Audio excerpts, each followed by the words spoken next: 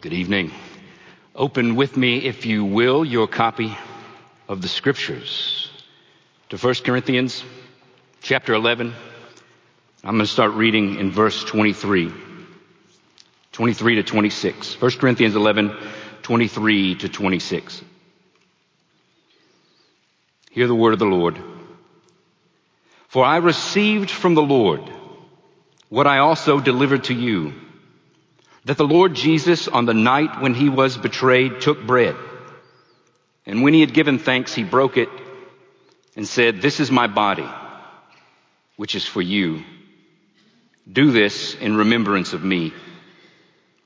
In the same way also he took the cup after supper, saying, "This cup is the new covenant in my blood. Do this as often as you drink it in remembrance of me. For as often as you eat this bread and drink this cup, you proclaim the Lord's death until he comes." This is the word of the Lord. What does it mean to take the Lord's Supper in remembrance of him? In remembrance of Jesus. Why do we need this little ritual to remember our Lord? Well, why would you command anybody to remember anything? Because they're people that have a tendency to forget. And that's what we are. We're people that have a tendency to forget. It's easy to forget what's important. You know, the hard thing about life is that it's just every day. Every day you're going to get up tomorrow and it's still going to be life. You're going to get up the next day and you're going to have to do it again and again and again. And just the mundaneness of life sometimes can start to just wear down on you and make you forget that you are part of a grand redemptive drama that has been being told since before there was a world to redeem. And Jesus wants us to remember. The Lord's Supper is a chance to remember the great drama of redemption of which you are all called to be a part. So when Jesus wanted to explain the role of his coming death in that grand story on the last night before he died, he didn't have his disciples sit down for an extended theological seminar. He didn't talk to them in a parable. He sat them down. He didn't give them a sermon. He sat them down and gave them a meal. And it wasn't just any old meal. This meal that they had sat down to have together, Jesus is taking up an ancient tradition. He's taking up this meal that has been part of the life of the Jewish people for 1,500 years. And he's doing something startling with it. He's taking up this meal that his disciples would have known by heart, and he's saying, "I'm going to transform the meaning of this meal. Nothing is ever going to be the same after this night." So, the Passover meal that they had that night had a set order of service. They did a set number of things. I don't have time to unfold to you all tonight all the different deep meanings of all the different things that they ate and drank and did in the service. But we're going to focus on two things tonight that matter for what it means for us to remember Christ in this meal. We're going to focus on the bread and the wine, the bread and the cup.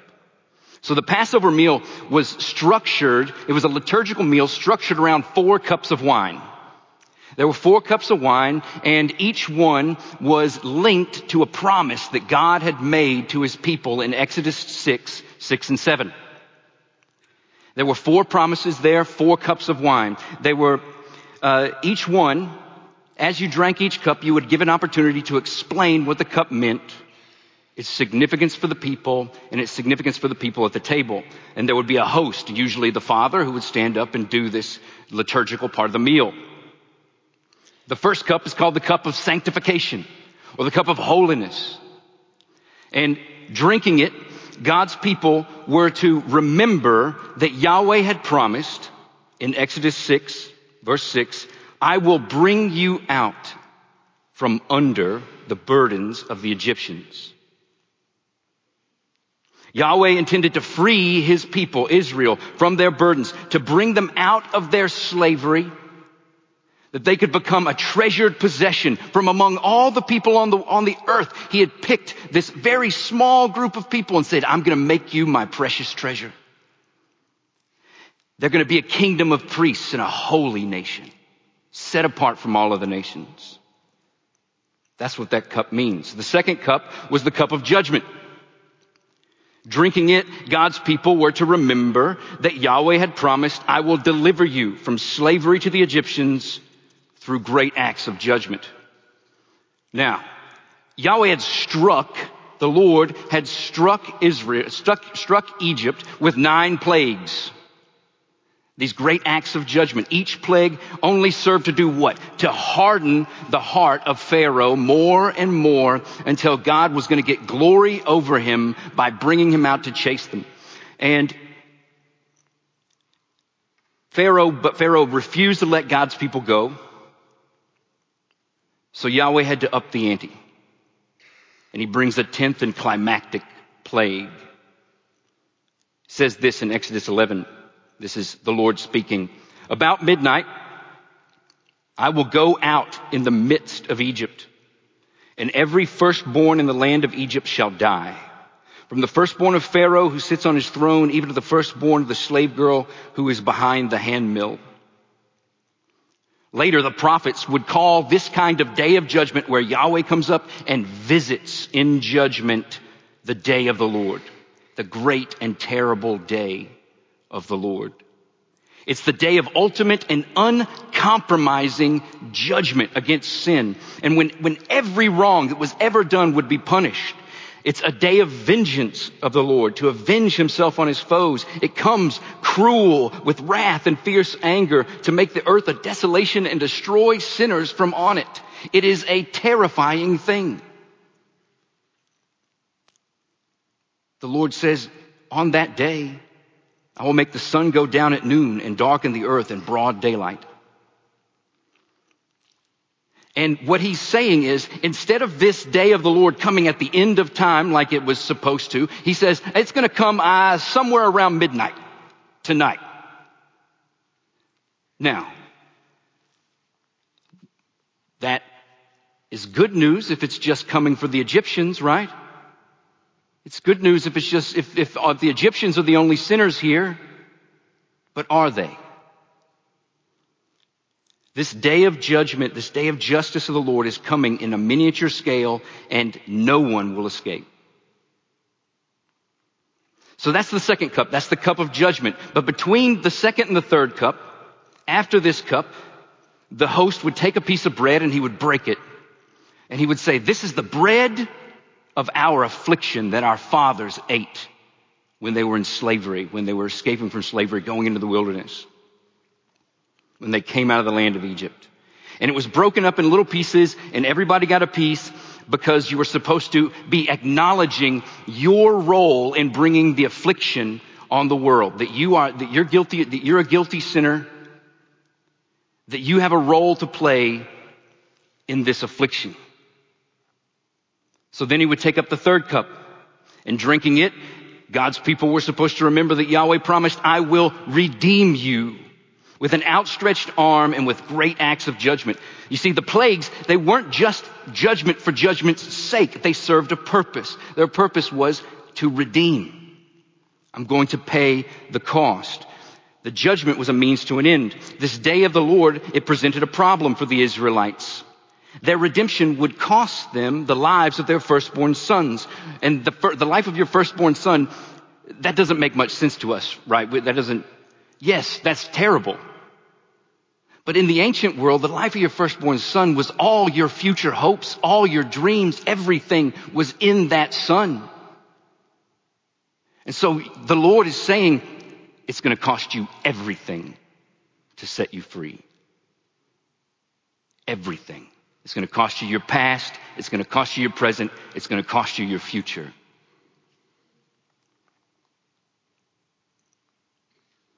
The wages of sin is death, and Yahweh was coming to deliver the check.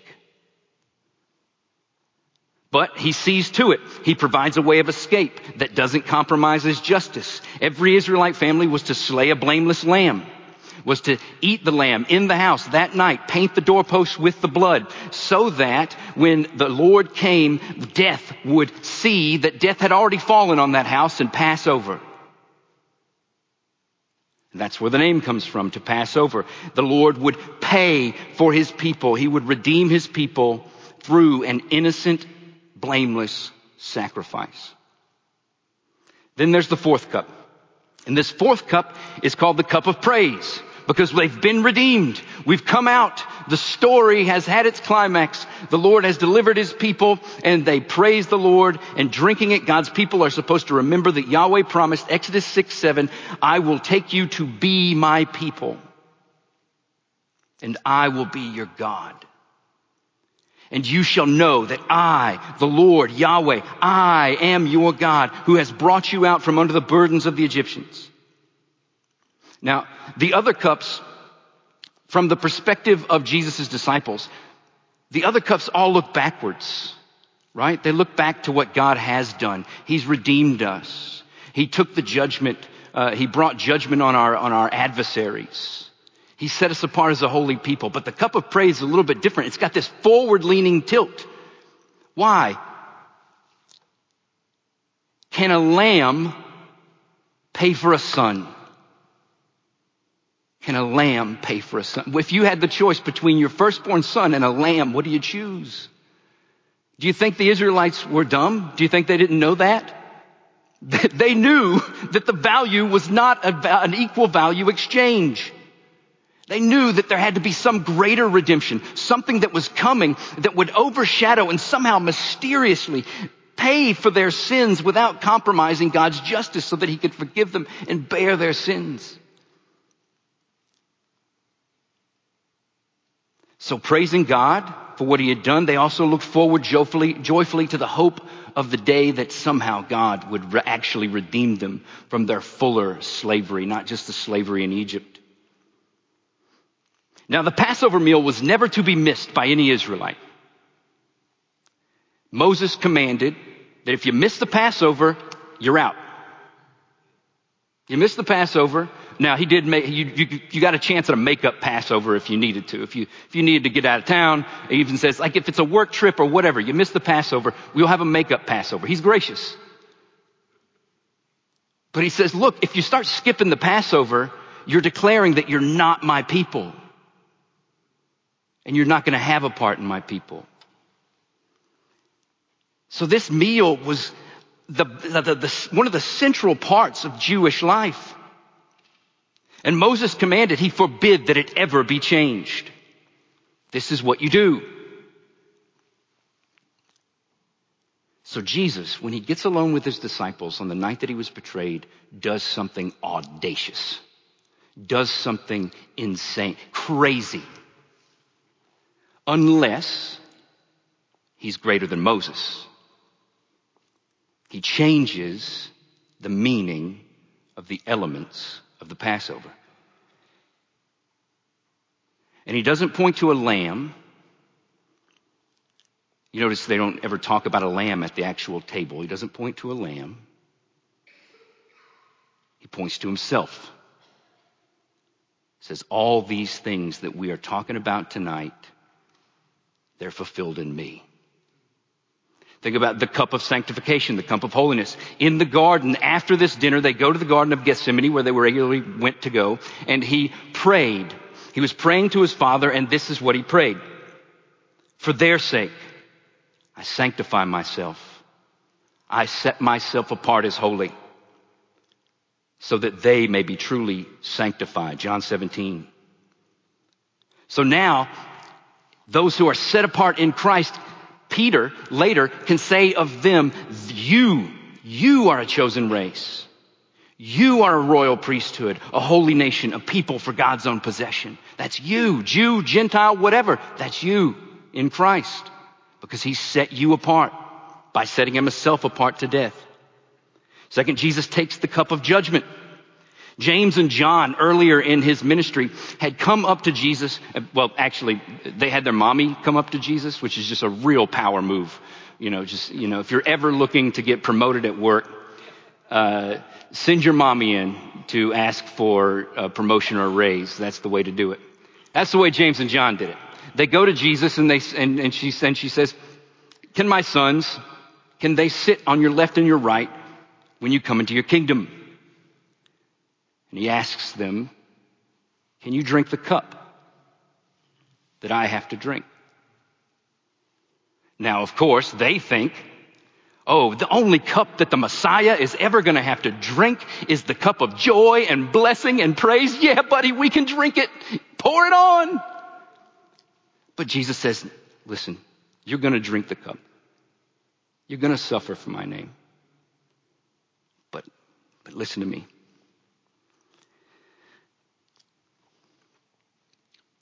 The cup of God's wrath is a biblical metaphor for God handing his people over to the consequences of their sin and their rebellion against God, over to their enemies and their insistence on rebelling against him. And it's saying this rebellion, this sin is equivalent to drinking poison. Psalm 75:8 says, for in Yahweh's hand there is a cup with foaming wine, well mixed, and he pours out from it, and all the wicked of the earth shall drain it down to the dregs. Jesus says, yeah, you're going to have to suffer for my name, but I'm going to drink the cup of judgment down to the dregs. I'm going to take every last drop. Then he breaks the bread. And this is really fascinating. He doesn't say this is the bread of our affliction. He breaks it and he says, this is my body, which is for you. Do you get what he's saying there? He's saying, this is no longer the bread of your affliction. This is the bread of my affliction. And the bread isn't broken to symbolize that you share it. This bread is broken for you. I am going to suffer for you in your place. He's saying, I am taking the bread of affliction. I am being broken so that you can be made whole. That's what my death is about. Then he takes up the cup of redemption. And this is the cup that most commentators all agree, this is the cup where he says, this is the new covenant in my blood. In Jesus, Yahweh himself has come to pay the price to free his people from their slavery with a mighty hand and an outstretched arm. But it's shocking how he did it. He did not do it by bringing judgment on God's enemies. He did not judge Rome. His outstretched arms were stretched out on the cross. His mighty hands were pinned down and he wasn't able to lift them. And that's how he redeemed his people. He did not come to judge, but to bear the judgment. For you, for me. There was darkness at noonday. And he bore the judgment and he became the Lamb of God who takes away the sin of the world, so that if we hide, if we shelter under his blood, we never have to fear death. It will pass right over us. Now, I was a firefighter in South Carolina before I came here. And I went to fire school and they trained us in wildland firefighting. In wildland firefighting, you get this giant wall of fire, this wave of flame that's burning up the countryside, and it's being driven by the wind. And they tell you when you're out there, watch for places that are already burned out. Because the same wind that's driving the fire will send embers ahead. And it'll burn up and consume everything in little spots ahead of it. And if you know where those spots are, if the wind changes and the fire of judgment starts to roll down the mountain after you, you need to know where that burned out spot is. Because if you can get there, there's nothing left to be consumed. And so the fire of judgment will pass right over you. It's the only way to survive. That's the meaning of the blood on the doorpost. That's the meaning of Christ. Christ is the burned out spot. Now, to wrap up, this meal is also a mission. The cup of praise looks forward to Jesus' coming. In verse 26, Paul says, do this doing this proclaims Christ's death until he comes. The Passover liturgy, but this proclamation, this mission that we have, to really be under Christ's blood and in that burned out spot, we have to sit down at the table. The Passover liturgy says that every Israelite of every generation must regard himself as if he himself had come out of Egypt. And during the meal, one of the children at the table was supposed to ask, "What does this all mean, Dad? What's this all about?" And the dad was supposed to respond, "We were Pharaoh's slaves in Egypt. And Yahweh heard our voice and saw our affliction and our toil. As it is written, Yahweh heard their cry and saw their affliction and their toil. And Yahweh, our God, brought us out of Egypt with a mighty hand." So when you eat this bread and drink this wine, drink this juice, drink this fruit of the vine in remembrance of Jesus, then you are identifying yourself as a beneficiary of his death.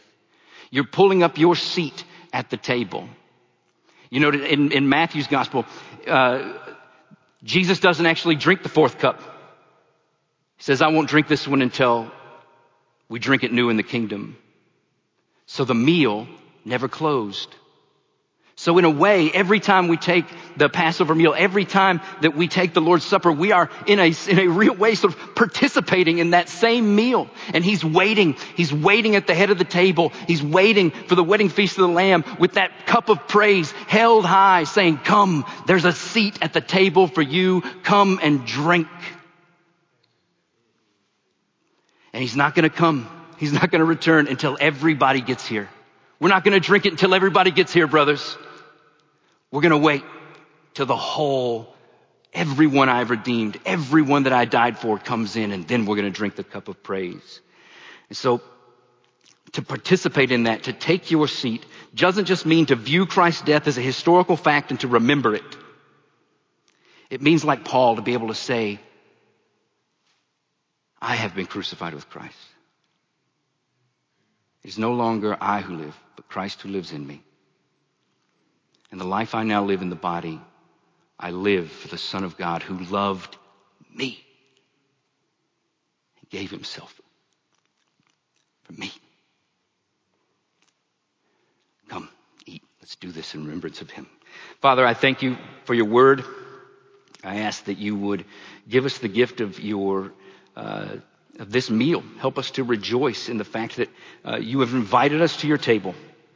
Bless this meal to strengthen us for the continuation of our journey to inviting people to come to the table of that great wedding feast of the Lamb that's been prepared for us. Thank you, Lord Jesus, for taking the judgment and giving us the blood that we could hide from and escape the judgment of death. I pray these things in your name. Amen.